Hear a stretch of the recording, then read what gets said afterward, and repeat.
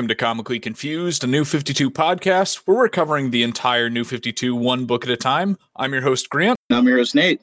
And Nate, what book are we covering this week? Reviewing the kickoff to the New 52 with Justice League Volume Number 1.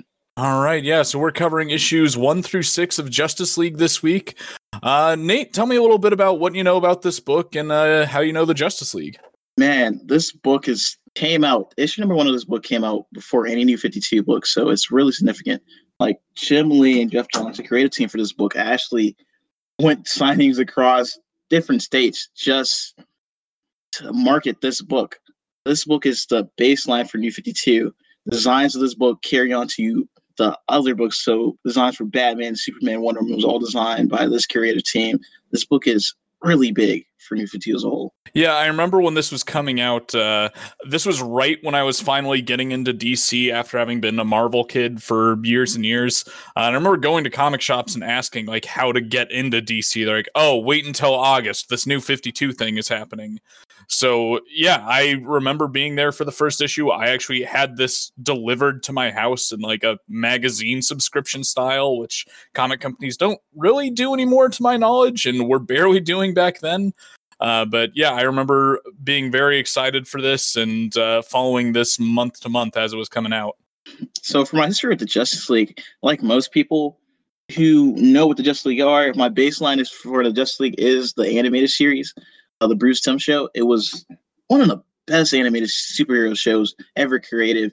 It let me know, this was my first exposure to characters like Wonder Woman, The Flash, and Green Lantern. And it's just an amazing show. Yeah, that's actually my introduction to the Justice League as well. I hadn't heard of pretty much anyone on the team except Superman and Batman when that came out. So that was kind of what brought me into the DC universe as a kid. And I just think that series does a great job retelling a good 60 years of Justice League stories in a much more modern and easy to follow way that works for kids. So that personally is still my favorite piece of Justice League content ever created, is that animated series. And I think it's still very much worth checking out. It's hard to top such a good quality show that still holds up almost 20 years later.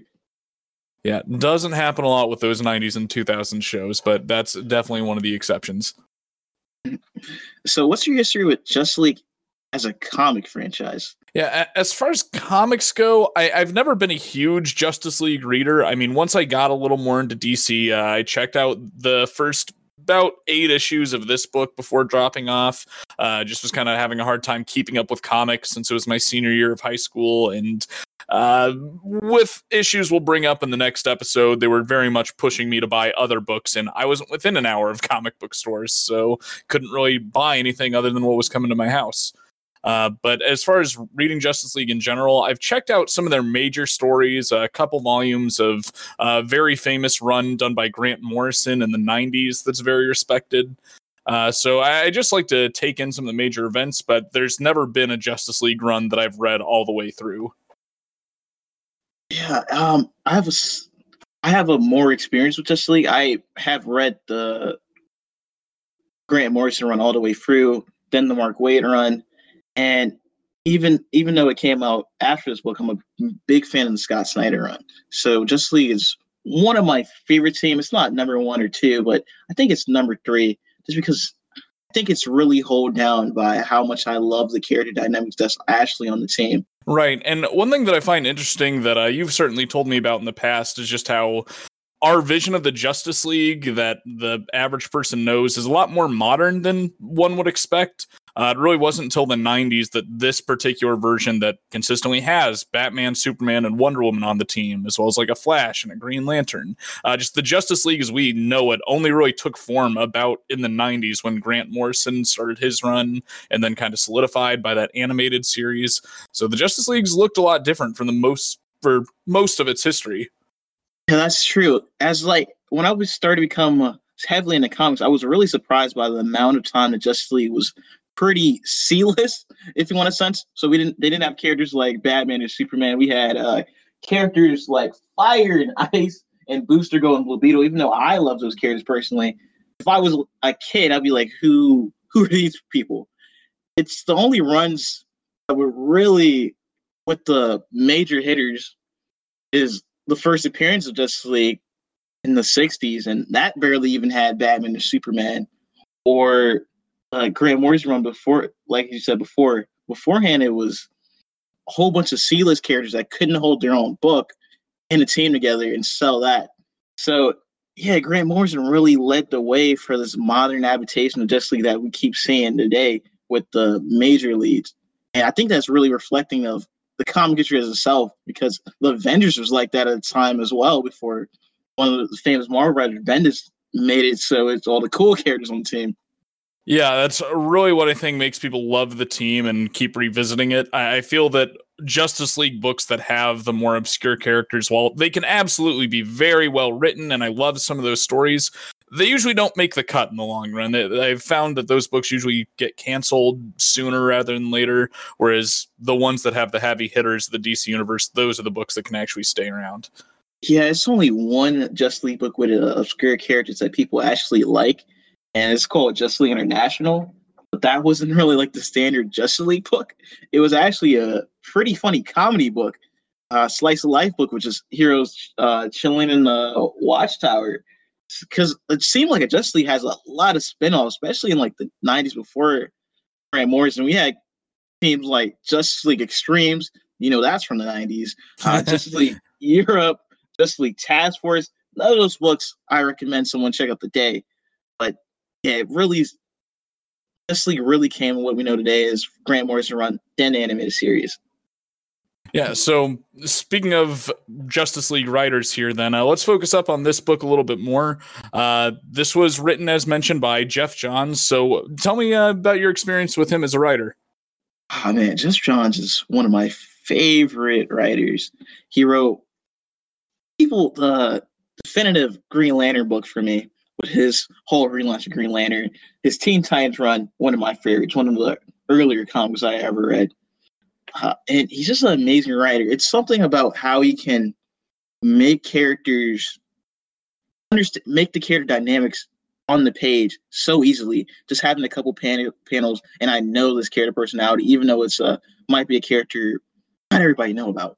Geoff Johns was actually the person that got me into the DC universe. The first DC graphic novel I ever bought was one called Infinite Crisis that he did in the mid 2000s, and where I had previously been a big Marvel fanboy, didn't really care about the DC universe, that story is what really opened my eyes to how many cool corners of the DC universe there were with their teen superheroes, the Justice League stuff, some of their magic things, the space warfare, and the different things they have going on there.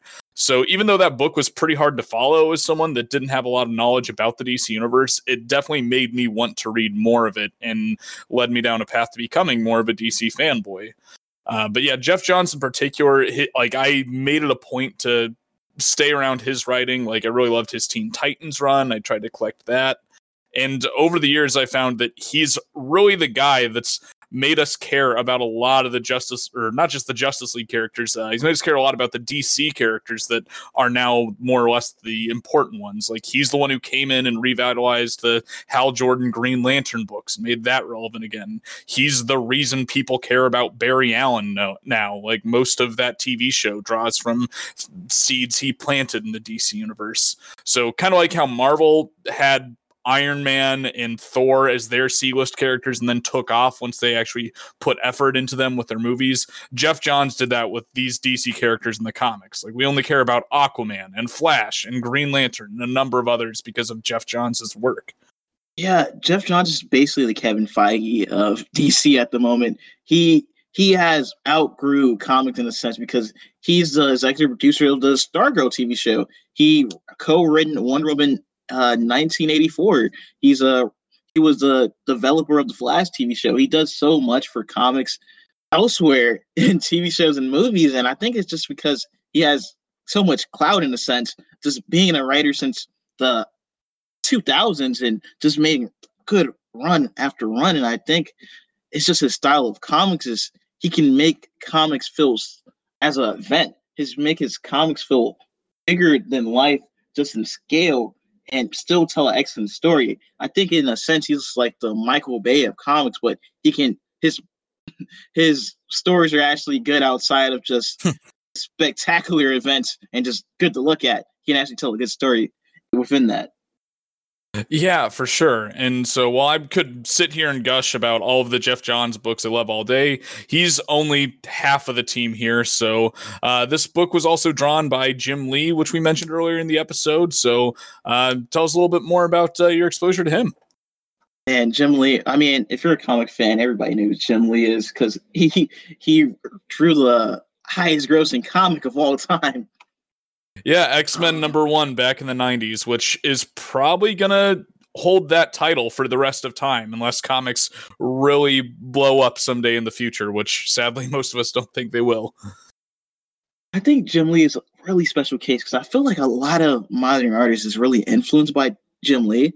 And Jim Lee art is always a constant evolution. I know some artists has like a set style and they just keep that style and don't really evolve once they make it. But Jim Lee art from the 90s through even in this book looks really different. And I really enjoy his art. It's just, DC really wanted to have their A game on this book. It's hard just to say Jim Lee art is like really good. Yeah, for those less familiar with comic books, Jim Lee is basically the most successful you could possibly be as a comic book artist, not just in like the books he's getting now, but his overall influence on the medium of comic books.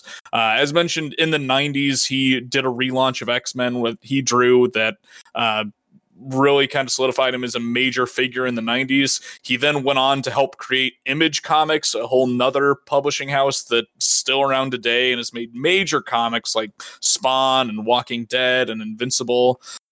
So that's a huge part of the industry that he was there to help pioneer.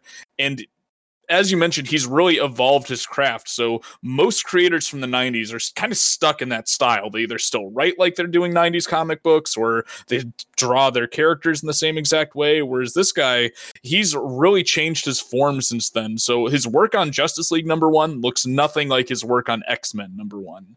And to show that he's still the powerhouse artist of the industry, his work on this book influenced pretty much all of the art for the next 5 to 10 years within DC. Even if people aren't trying to make their characters look exactly like his character designs here are more or less what people stuck to for all of these books, with all of these solo books that each Justice League member had going forward. Yeah, and Geoff Johns and Jim Lee is just not a fantastic artist and a fantastic writer. They actually have some status in DC as a company on the comic branch because Jim Lee was and still is the co-publisher, and Geoff Johns was the creative director of all comics. So these are busy men, and they still had time to work in this comic together. So talking about the comic itself, let's go ahead and take a look at our first issue here. Okay, let's see their summary. All right, so in the first issue, we only get a small glimpse of the Justice League and the world we see here. The issue opens in the moment with Batman chasing down a mysterious hooded monster while being pursued by Gotham PD. He runs into Green Lantern ending the chase, and together they manage to take down this monster, which is revealed to be a parademon from the planet Apokolips. The two of them kind of join forces here trying to investigate what this thing is, where it came from, since all of those answers aren't clear to the characters themselves. And meanwhile, we get a bit of a side story showing us a character named Victor Stone, who's an all-star football player that has kind of an absent scientist father working on something secret.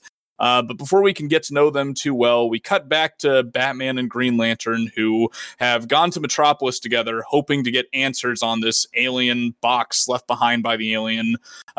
Presumably, they think Superman can give them some answers, since they know he's an alien. However, their initial confrontation goes poorly. Green Lantern gets taken out with a single punch, and the issue ends with Superman squaring up to fight Batman next. So, what's your thoughts on this issue as a first issue, not only to this comic series, but to the New 52 as a whole? So, the first issue of this book is serviceable enough as the first issue of a team superhero book, or if you're reading this in a graphic novel, it works fine. It's a decent enough first chapter. The problem is this issue ends where most TV shows would have like their first commercial break. We haven't even seen half of the superhero team hardly here. We get little glimpses of the world that are very informative, but not really fleshed out at all. And for a book called Justice League, it's weird to me that we pretty much just see 2 members of the team here, whereas most superhero books try and introduce you at least a little bit to the entire team within the first book. On top of this, though, this was the very first issue of the New 52 that was released, and it just doesn't set the stage for anything that's to come with the rest of those 52 books. Doesn't really make me want to go out and buy a bunch more. It doesn't inform me too much on the world itself. So I would not want this to be my kickoff book for an entire month for something as big as the New 52. Because if this is supposed to get us to buy 52 books, and it's barely convincing me to buy one. I feel like this issue is really built for the trade. And if nobody know what a trade is a collection of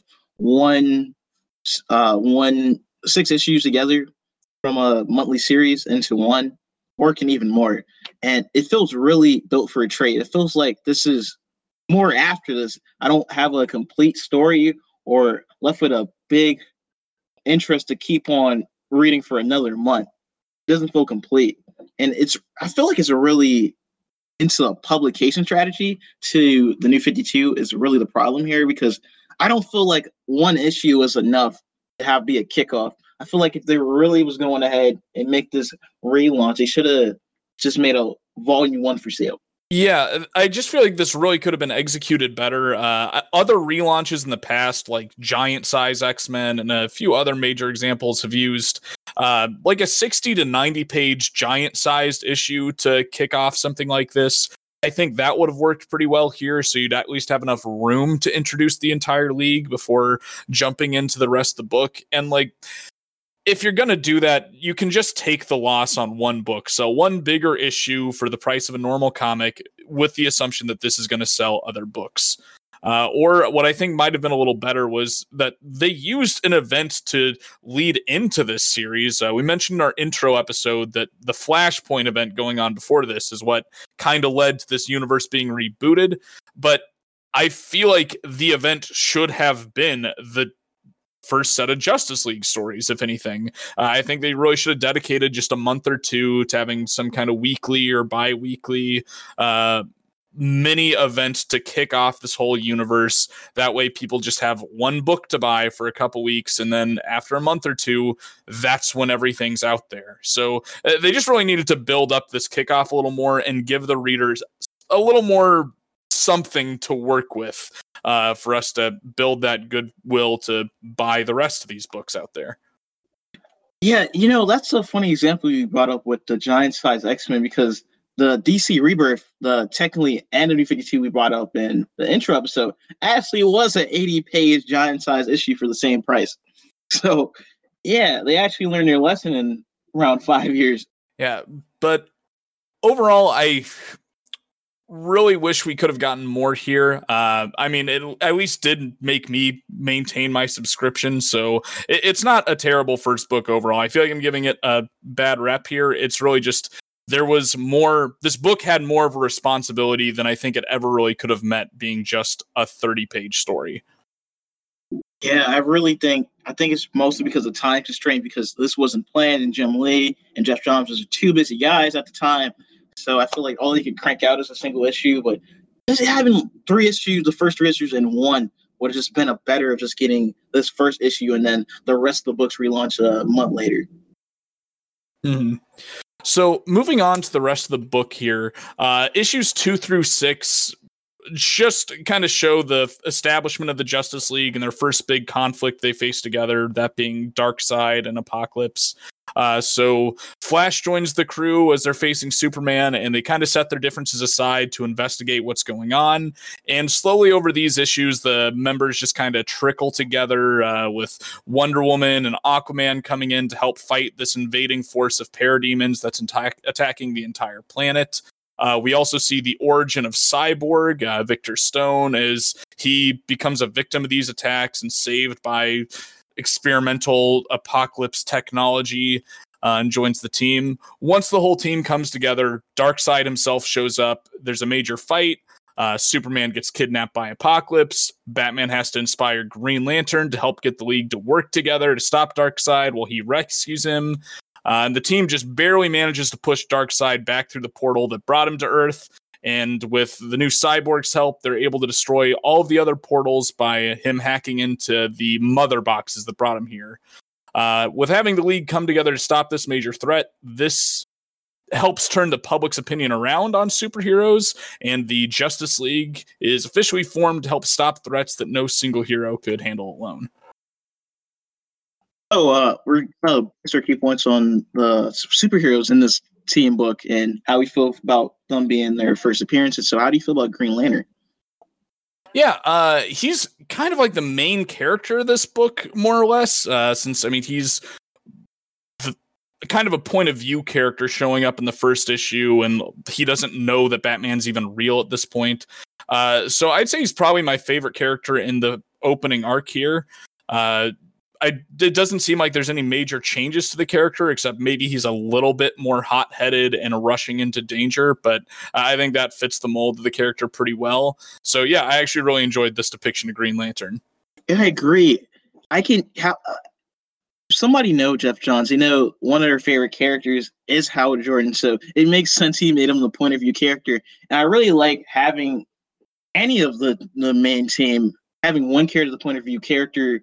So us as a reader or new readers that was sold on this book to have a lens to look through every character, because Green Lantern has a spotlight with each of the main cast, as seen Batman, Aquaman, Flash, and so on. So yeah, I really like his character, and he has a small little arc throughout the book, seeing him a cocky, arrogant person into actually leading the team in versus Darkseid then. Yeah, I really enjoyed that, since you see early in the book that he pretty much thinks he's the strongest person on the team. And it makes a little bit of sense because these characters haven't really interacted before, and there's not the whole world of supervillains that they've been dealing with all this time. If I was in Green Lantern's shoes in that world, I would also probably think I was the toughest thing there was. Like, he thinks his ring that can create anything makes him unstoppable. So he's consistently the one that's like rushing into fights with Superman, or when they first run into Apocalypse, like 3 times in a row, he's the one that's like, don't worry, League, I got this. Runs in, gets smacked. Runs in again, gets smacked. Like, breaks his arm and just gets kind of wrecked there. And it's a little ridiculous and took me out of the moment in that particular issue, just since like there's Aquaman and Wonder Woman there and no one's stepping in to get in the way. But at the same time, it does really cement who Green Lantern is. Like, he's a bit of a cocky jerk, but at the same time, like, he's also a hero. He's trying to get in there and save the day. Yeah, he's a cocky jerk at first, but all power is based on willpower, so he has the willpower to do stupid things like that. So it makes sense for his character for me. And I just enjoy it. Maybe I'm just a big Green Lantern fan, but I really enjoy this down to earth early career Hal Jordan. So he is one of my favorite characters throughout this book. So anyways, what's your thoughts on this Batman in this book? Yeah, the Batman I enjoyed pretty well.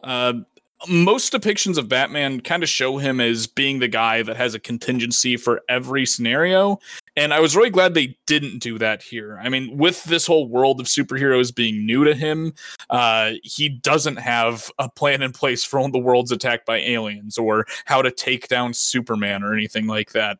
And because of that, you see him be a much more adaptable character this time around. Like, towards the end of the story arc, he unmasks himself to Green Lantern just to kind of have this moment of relatability so he can inspire Green Lantern to go on to inspire the rest of the League to take on Darkseid. And Batman unmasking himself like that would normally be pretty out of character, but here it actually works and just shows that like Batman's willing to do what he needs to, even like kind of break his own codes in kind of an end game scenario like what he's facing. Yeah, I agree. I really like this adaptation of Batman in this. I'm not the biggest fan of grim, dark Batman. I actually really like to see Batman portrayal with other superheroes because he doesn't have the powers of Green Lantern or a Superman or a Flash, but he still can hold his own. This dude is pure smart and intelligent, and I really like this one because it really reminds me of the Batman from the animated series, because that Batman was pretty witty and snarky and had a whole bunch of one-liners, and you actually really get to see that here, but it doesn't get old. And another thing I like at the start of the story that they go with the Batman that's still an urban legend. It's a lot of comics that really like to play with that, but doesn't make sense once we have a world with Superman or all the other heroes all about, and Batman's just on the team but just hidden. I really like that we still get to have Batman as a mystery at first, but later on people actually know who Batman is. Yeah, I like that they really successfully make Batman kind of the butt of a couple running jokes through the book. Like 2 or 3 times, like we hear Green Lantern and Flash, their first reaction is, wait a minute, Batman's real? And then literally half the team, when they first come into contact with him, are like, so what can you do? And have that shocking moment, like he's always kind of shutting them down or working around the answer, but just avoiding the fact that he doesn't have any powers. Yeah, I really just like the scene with him and Green Lantern saying, hey, me or you, we're like the only normal guys here, because you just have a magical ring. You're not an alien, or you don't run super fast, or you're not an Amazon, or you're not a fish person. You just have a ring that give you power. So we're alike here. So we got to look out for each other. That was a really touching moment. Yeah, and I really have to emphasize that is my favorite moment in this book. Is like, not only is it touching, but it also just adds a little bit of humor while adding that human element to the book. Like, Batman unmasks himself and he's like, I'm Bruce Wayne, and Green Lantern's response is, who the hell is Bruce Wayne? Like, we never see that when people do it, and I absolutely love that joke. Yeah. Any last points on Batman before we move on? I don't think so. All right. The Boy Scout itself, Superman, what's your thoughts on them?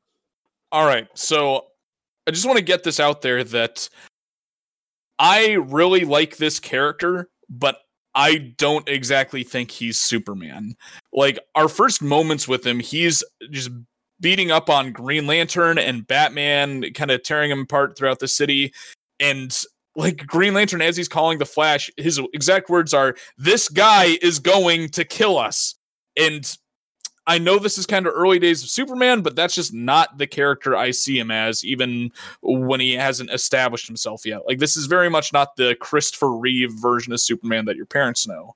However, I also think they do really cool stuff with this version of the character, really kind of playing up the alien elements, that he's a bit of an outsider. He has a harder time kind of relating to people, and just kind of the imposing presence of someone that's this powerful among people that aren't quite on that same level.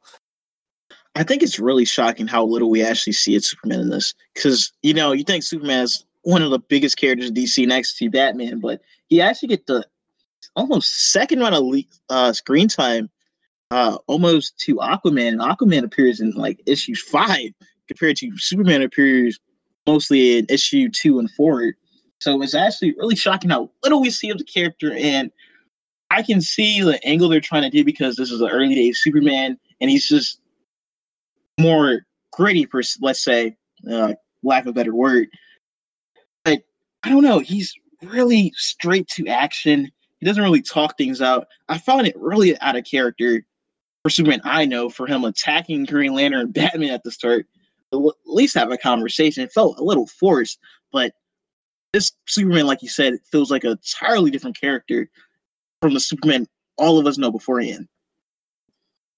Yeah, and I will say, at least he doesn't seem like a total bastardization of the character. Like, I can appreciate that this is at least a new take and that there's a lot of confusion going on, and his attacks on Green Lantern and Batman aren't totally unprompted. I mean, I feel like the fight is built up a little better than, say, Batman v Superman. But still, it just feels weird to know that this person is allegedly going to be the symbol of hope in this universe. I'm used to seeing Supermen that act like this to be of some part of an alternate timeline of some sort. Yeah, I'm actually curious to see how this Superman actually develops, because I know he has a major arc throughout the New 52. So I want to see if we ever see a similar take of pre-52 Superman anywhere in New 52. So trickling through an appearance order here, next character we see in this book is the Flash. So you being a pretty big Flash fan, how do you like this particular version of the character? I really like him in this book. He is pretty witty, pretty comical. He's basically the comic relief of the team, but it doesn't feel overdone. And I really like that he has a past relationship with Green Lantern, so it's a little more world building than just having all the characters first time meeting. And it's a cool nod for comic because Flash and Green Lantern are really tied to each other because back in the 60s, they both got relaunched during, I think, similar time, almost same month, I believe. So these characters always had a relationship, even through their legacies. Yeah, these were both kind of the first like Silver Age characters we ever saw way back when they were introduced. This was sort of the first time DC ever reinvented past characters they had, because they had old timey like 1930s and 40s Green Lanterns and Flashes.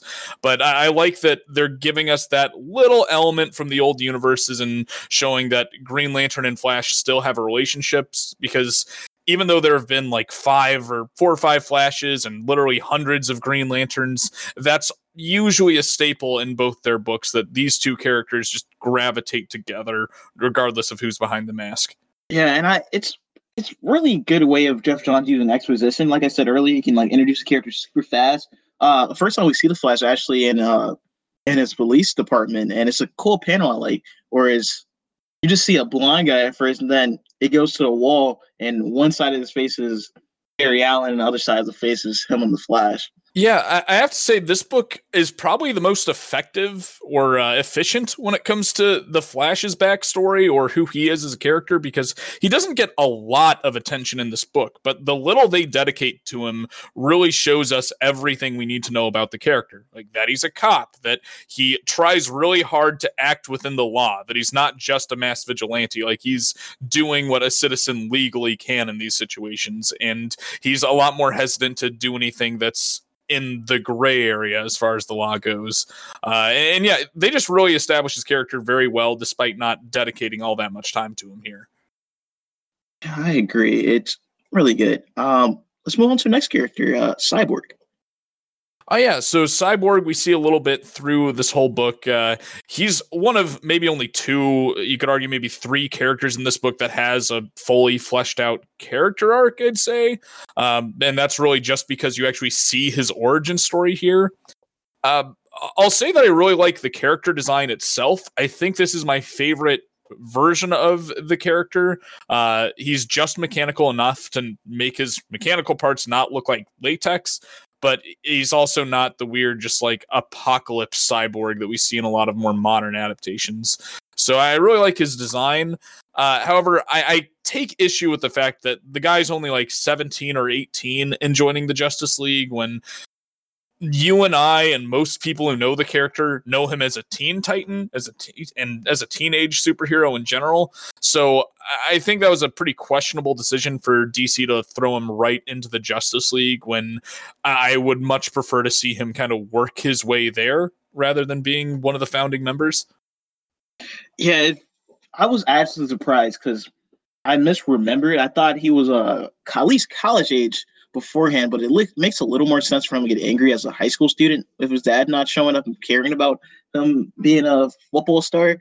But I don't know because I actually like having Cyborg on the team if Geoff Johns is planning to do this big apocalypse and New Gods related stuff in his Justice League series, to have a character actually tied, even just tech wise, to the apocalypse stuff that's going to happen later on. But he doesn't do a lot. Most of his time in the actual arc itself, meeting with the team, is just using his powers and not him as a character interacting with people. But I didn't mind him at all. Yeah, and I think there's some interesting execution with the way they incorporate Cyborg onto the team. He's famously taking the place of Martian Manhunter as far as the traditional Justice League lineup goes. And what I like about that is it means we still have one member of the team that's associated with their initial threat. Like when it's Martian Manhunter, the typical first threat the Justice League faces is the White Martians or some general alien invasion that Martian Manhunter is the one who knows about and is kind of the one who can warn the team about what they're up against. And since they replaced him with Cyborg, we still get that same element, since I believe this is our first time ever seeing Cyborg being tied to Darkseid with his origin, or at least Apocalypse. Yes. So Yes, we at least get that here.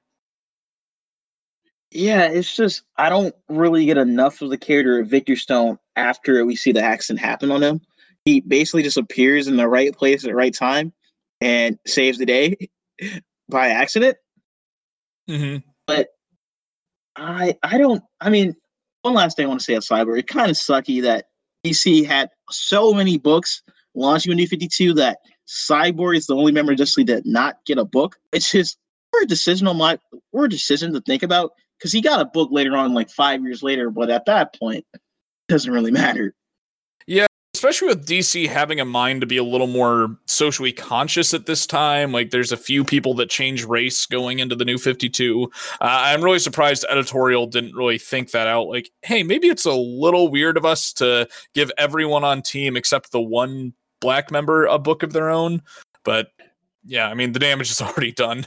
Yeah. Anyways, let's move on to the Amazon herself, Wonder Woman. What's your thoughts on her?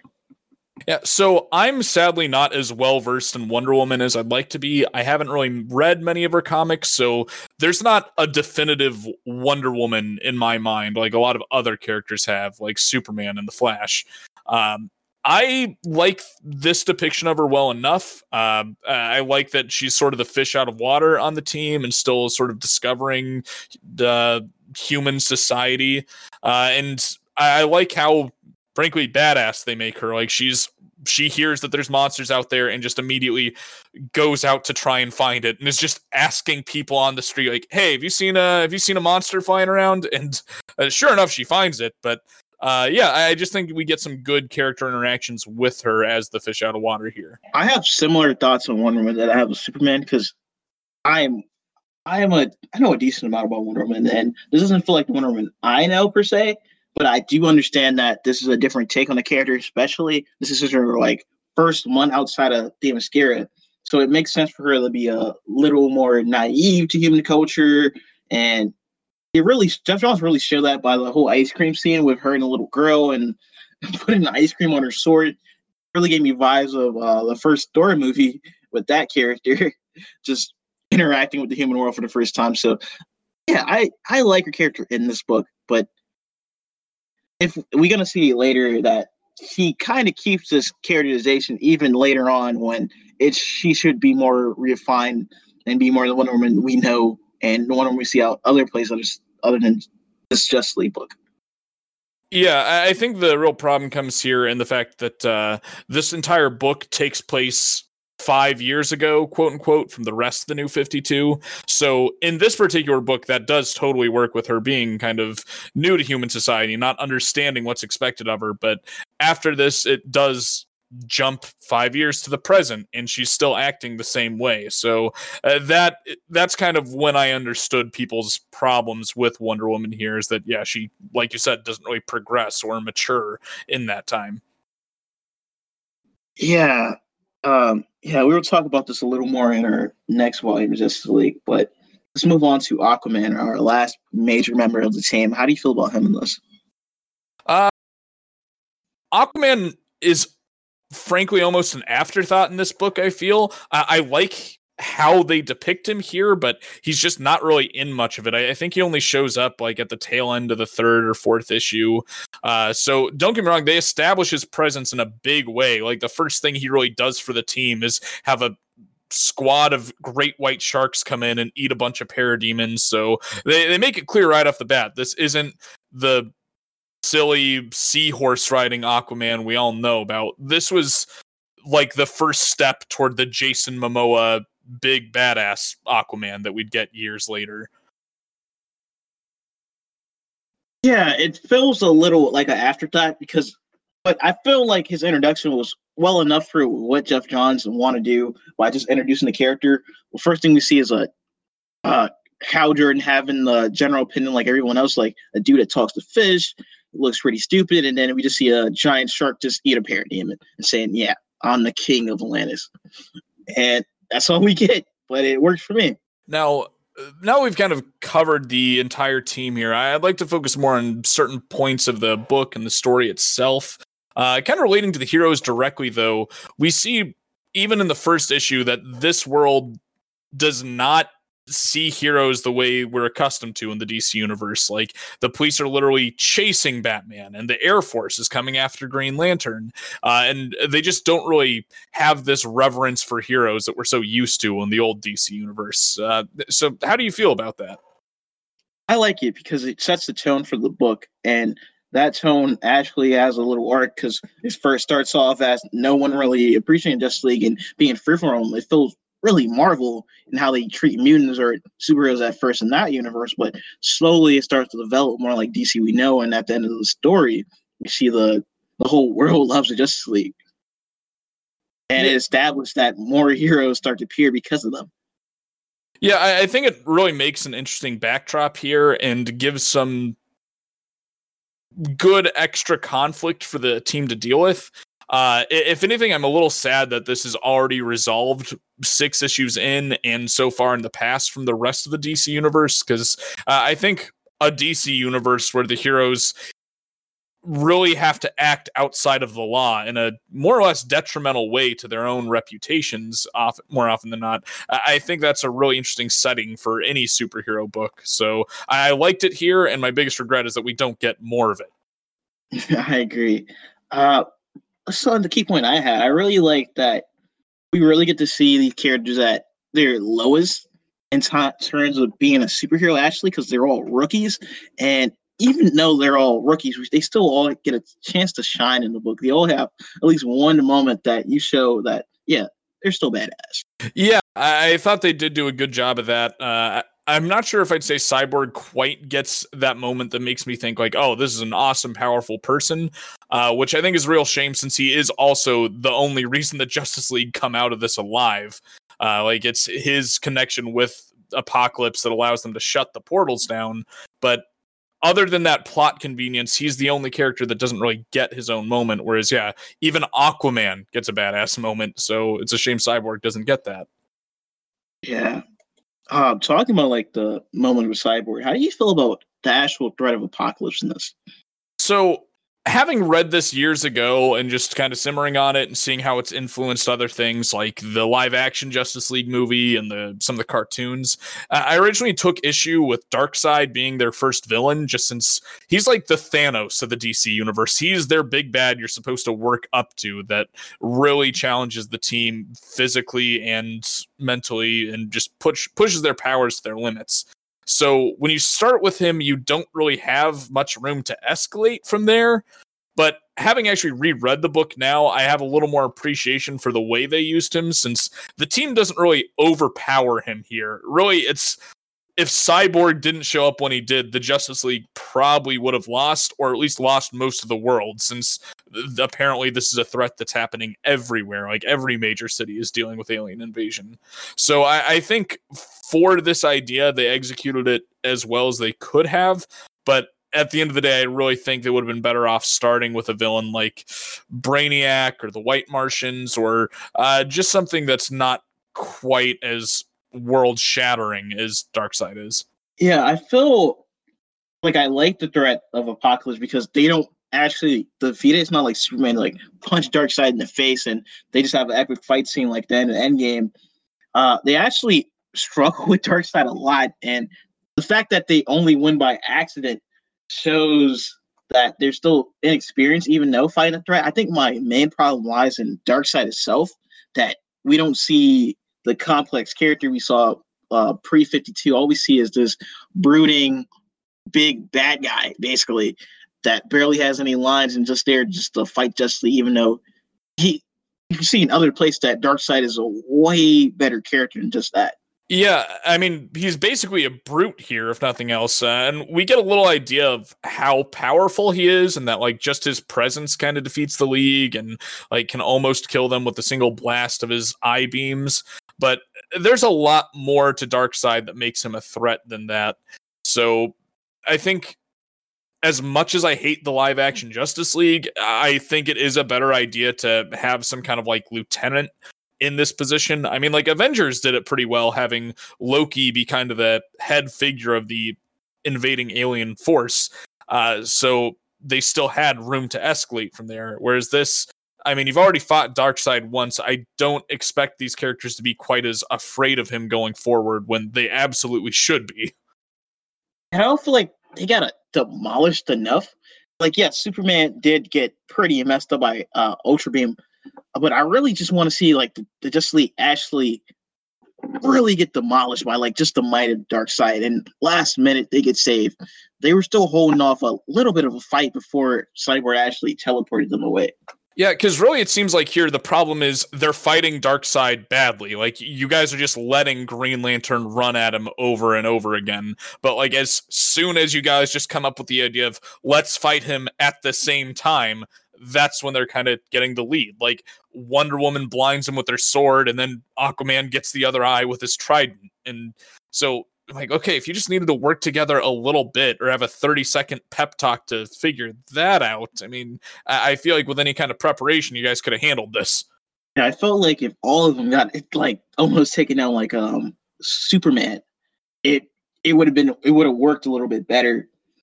But moving on, you have any what's key point you want to talk about next, Grant? So one of the major things that people took issue with this book is that 5-year time gap we mentioned, that this establishes that this was 5 years ago, which also means that the history of most of these characters, or the elements of the history that they're recycling for the New 52, all took place in the last 5 years. So how did you personally feel about that, or just that established timeline that they set up here? Yeah, I am. So you're just talking about for the nature of this book, or as a universe as a whole? I'd say as a universe as a whole. This is, like we said in the intro episode, is a major downside of New 52, which I think is really of a detriment, because DC was always known for this long history of having characters, especially a team like the JSA was basically, imagine Captain America, but a whole team of people fighting in World War II. And you lose that, and I don't think that really impacts a reader. I think that's just having world building. I don't think a new reader is going to be that swayed away that superheroes exist a little bit longer, and this may be just like the first reappearance of superheroes. So you lose a lot of cool characters like that. And I think the major thing is, and this book doesn't even mention it, that Batman apparently has a history even before this. And I don't know. It's just we're world building, and we see later a lot of things happen in 5 years that super unrealistic, even for a superhero universe that happened in this 5-year gap. The main reason I take issue with this is how it makes such a concrete starting point for most of this universe. Like, if they had just phrased this as years ago rather than specifically 5 years ago, a lot of my issues would already go away, because now we're supposed to expect that in 5 years Earth has gone through a good 4 Green Lanterns, Batman's on like his 4th Robin, a lot of other major events have happened that just don't quite make sense to be crammed just in a 5 to 10 year period. But when it comes to continuity, I really think length of time is something that should be ambiguous, because comics just don't really work dealing with real time. I mean, if that were the case, Spider-Man would be like 70 years old at this point. So I really think that's something that should just be ambiguous. And when it comes to continuity, you shouldn't set things in stone like that, because inevitably you are going to have to be vague about how much time has passed and such. So yeah, just don't give us a concrete timeline here. Let it be a little more up in the air, so 10 years from now when people are reading this, it doesn't feel so weird. I think the main problem is they wanted to have their cake and eat it too, because they wanted to have us relaunch of everything, go back to ground one. But oh wait, that mean do we have to tell classic stories again? Do we have to tell a classic story like Killing Joke or Death of the Family? Oh, that mean we can't have all these supporting characters that people will actually like and sell money, like the Robins, Red Hood, Nightwing, all the Robins, or other characters. So it's a equal of both, because they didn't want to do a full reboot. So they have to like retell stories that people love and get rid of characters, but they still want to have a clean slate. So it's just inconsistent. Yeah, I'm definitely with you there. And like I said in our intro episode, I really would prefer that they either just committed to doing a hard reboot and retold everyone's story over the next 5 to 10 years here, or that they just didn't reboot the universe at all. Maybe just do like a bunch of new issue ones to give readers a new easy starting on point, but not necessarily reset the universe. So you want to move on to our thoughts on the epilogue of this book? Yeah, so that's something that I didn't really touch on in my summary just because it's so unrelated to the rest of the book. But at the end of the 6th issue, we see a couple characters that we had not previously seen in the first 6 issues. We see a woman in red known as Pandora that people who read Flashpoint would at least recognize, as well as a man in a hat that goes by Phantom Stranger. And the two are having some conflict over some things that Pandora is apparently doing, things she's unleashed into the world, the fact that she's apparently the one that sort of caused this continuity reboot. But yeah, it just feels really out of place. The characters are way too obscure for them to expect the average new reader to get anything out of this interaction. Like, I've been reading comics since I was about 10 years old or younger, and I couldn't tell you a thing about Phantom Stranger. And I know Pandora, like a lot of what they're setting up here, I don't think really pays off down the line, but we'll get more into that when the time comes. But yeah, I really don't think this was an appropriate epilogue for the book that it follows. Only thing of substance I got up the epilogue is that the Justice League inspired a whole bunch of heroes, and that's like the reasoning of the rest of the heroes appearing up throughout the New 52. But other than that, I was really uninterested.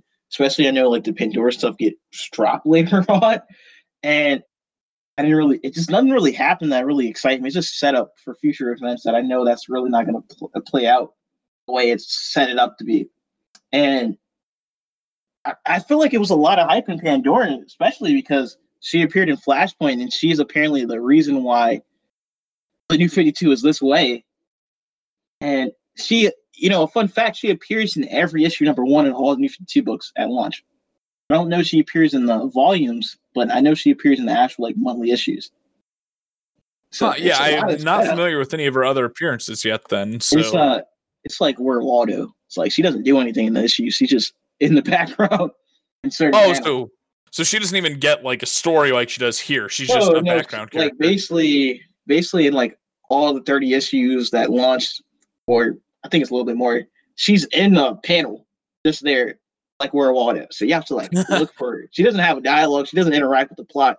She is literally just there.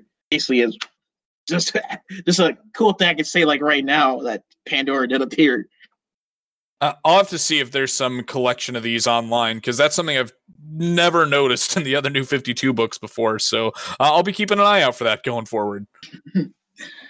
Yeah, so let's move on to our final thoughts on this. What is your thoughts on this book as a whole? Overall, I feel like this does just good enough of a job to introduce the Justice League. Geoff Johns and Jim Lee really had a tough task in front of them here. They didn't get a year or two ahead of time to plan this out. This task was kind of dropped on their lap last minute. And I think they did a pretty respectable job with that. But overall, I've seen better origin stories of the Justice League, and I think there's certainly a lot of aspects that could have been handled better.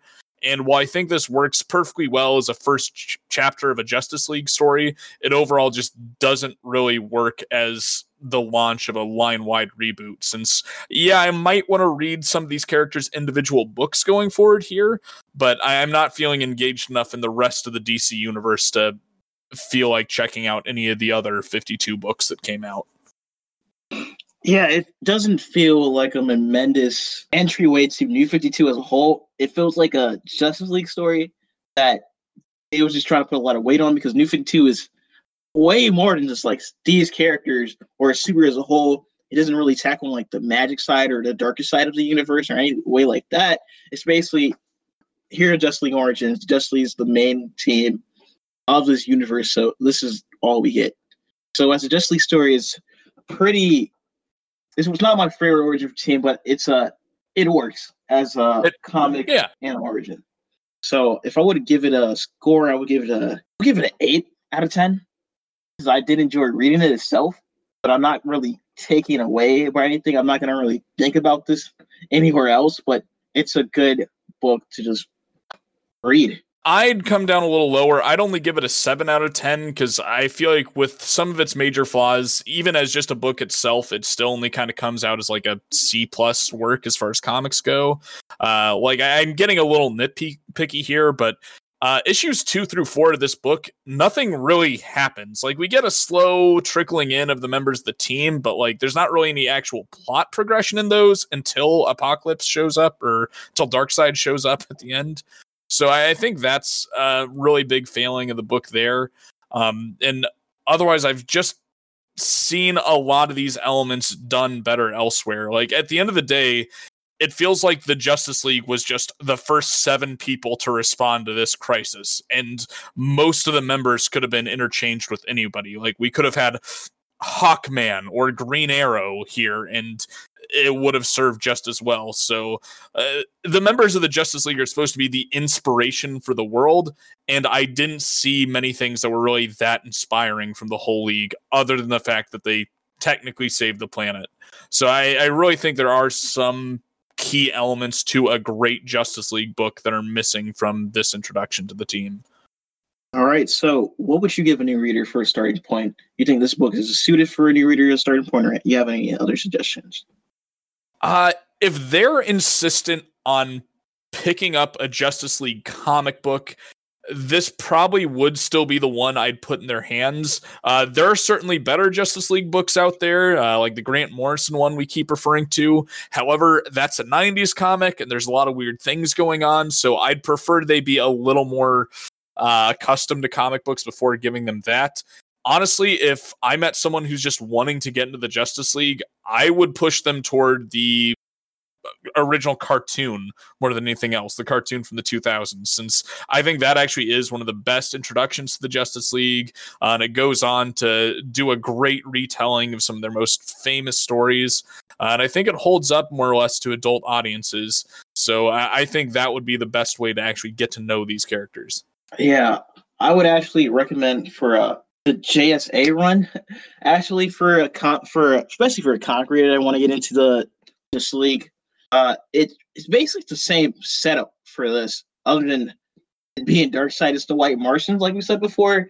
It is a couple of characters that get a little introduction, but you might be a little wary of if you know the general conception of the characters, like how Jordan is in the Green Lantern and Flash is in Barry Allen, but I think it's reasonably explained well, and I think it holds up a little better than standard 90 comics than to a modern comics compared to other 90s comics that they could end up reading. So I give them that. And it's really hard to recommend other Justice League run due to it either having history or it being not the Justice League they're probably into. Another suggestion would be the recent Scott Snyder's run. But I feel like that it's a lot of setup for that book that they have to read and do a little homework on before they can get the full weight of that. So I recommend the JLA run. And if nothing else, I will say that this book is a very quick read. Like, you can easily get through this in a single setting. And personally, I don't usually love that with comics. I think the reason it feels that way here is that the entire events of this book are taking place maybe in a 3 or 4 hour period tops. Whereas I kind of like more time to pass with issue by issue storytelling. But at the end of the day, it does make just a good, easy, quick read that's not bogged down with excessive dialogue. It's like the second half of a Michael Bay movie, if anything. It's just kind of point after point, usually stories being told through action sequences, very high energy. So even if someone doesn't like this book, at least they didn't waste a ton of time on it. Yeah, so you want to lead us into the question today? Yeah, so this is something we hope to do every episode. We'll be taking in requests for questions of the week from our listeners, but starting us out here, we're going to be focusing on who we'd pick for our own Justice League. So this particular rendition of the league is a pretty traditional stand-up, with the exception of Cyborg. That was a new thing here. But Nate, who do you think you would put on your Justice League if you were tasked to set up a book? So 7 characters I would put on my Justice League, and it was a hard coming up with this list because unlike the Avengers where you can like mix and match different characters, Justice League teams are pretty set on having like a certain certain couple characters. So starting on my list would be Superman, Batman, Wonder Woman, The Flash. The Barry Allen adaptation of the character, because I feel like he works the best with these leaguers. Green Lantern. Green Lantern would be a character that we will actually get into because their first appearance in New 52, Jessica Cruz. She's a female Green Lantern that actually deals with anxiety. Martian Manhunter and Aquaman. Aquaman. And now Vixen, let's mix things up a little bit here. Yeah, let's get a wild card there. Let's make it a full 8. My wild card pick would be Vixen to have more female representation and have another person of color in the team. I pick Vixen because she is usually a leaguer in most cases when you can expand the league. I know she appeared in the Justice League Unlimited TV show a little bit, and that's the person directing that character. And I feel like she has a cool spiritual magic power that the team doesn't have already, because I don't really count Wonder Woman as magic per se. So I think she's a really fun character I'd like to see used more. Yeah. So mine always starts out very similar to yours. I've got Superman, Batman, and Wonder Woman on there just because they're the staple of the Justice League. It's not much of a league without them. I also have a Green Lantern and a Flash, but my Flash is actually Wally West, who's kind of a fan favorite and also the one that was depicted in the cartoon I grew up with. So, I definitely push for him. My Green Lantern is Kyle Rayner, who's a 90s Green Lantern who's often depicted as the most powerful Lantern. And I love his costume design. I think he's awesome as a character since he's an artist that gets the ring. So I think there's a lot of cool stuff you can do with that. So I'd probably be pushing for him there. Similar to how you had Vixen for Magic, I would actually put Zatanna on the team for that. I don't have a deep love for the character, really. I don't know much about her other than that she is a magician, basically, and a pretty frequent member of the Justice League. So just to open the door to a lot of magic-based stories, I'd throw her on the team. I'd also put Martian Manhunter in there just because I think he's a great character that deserves to exist in the DC universe, but not one that I think can really support his own book. So I think the Justice League is the best place to put him. And for my wild card, I would put Black Lightning on the team. Not only just to give the team a little bit more representation, but I think he would really do a good job grounding the team. Like in Brian Michael Bendis' new Avengers run, they added Luke Cage to the team, and he was kind of the social conscious of the group. He was the one that was bringing them into cities and dealing with social issues and bringing that up. And Black Lightning being a principal of a neighborhood that has a lot of troubles. He's a very grounded hero, and I think we could see a lot of interesting stories with him being the one that's like, okay, we saved the world, but what does that really matter if we're tearing each other apart here, or we're not actually staying around to rebuild houses and make society any better?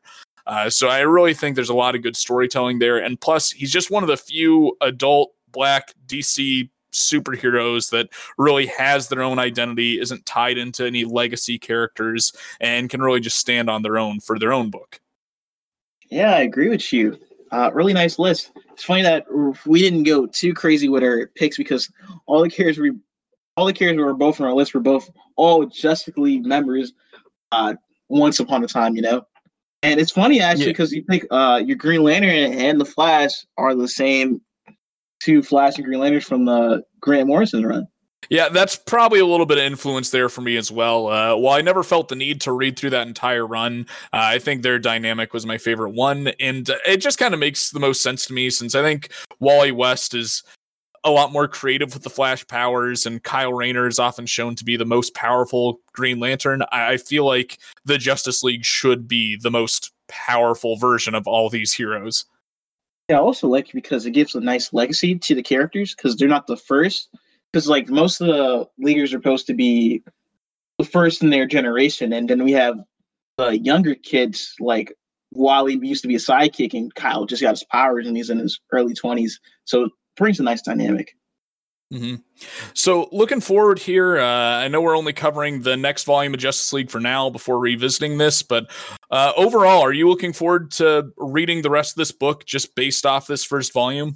Yes, because it was a surface enough volume. I like the creative team, and they can almost take this book anywhere because nothing really was set up, just other than just the characters itself meeting. So I feel like you can go in a lot of different directions with this book.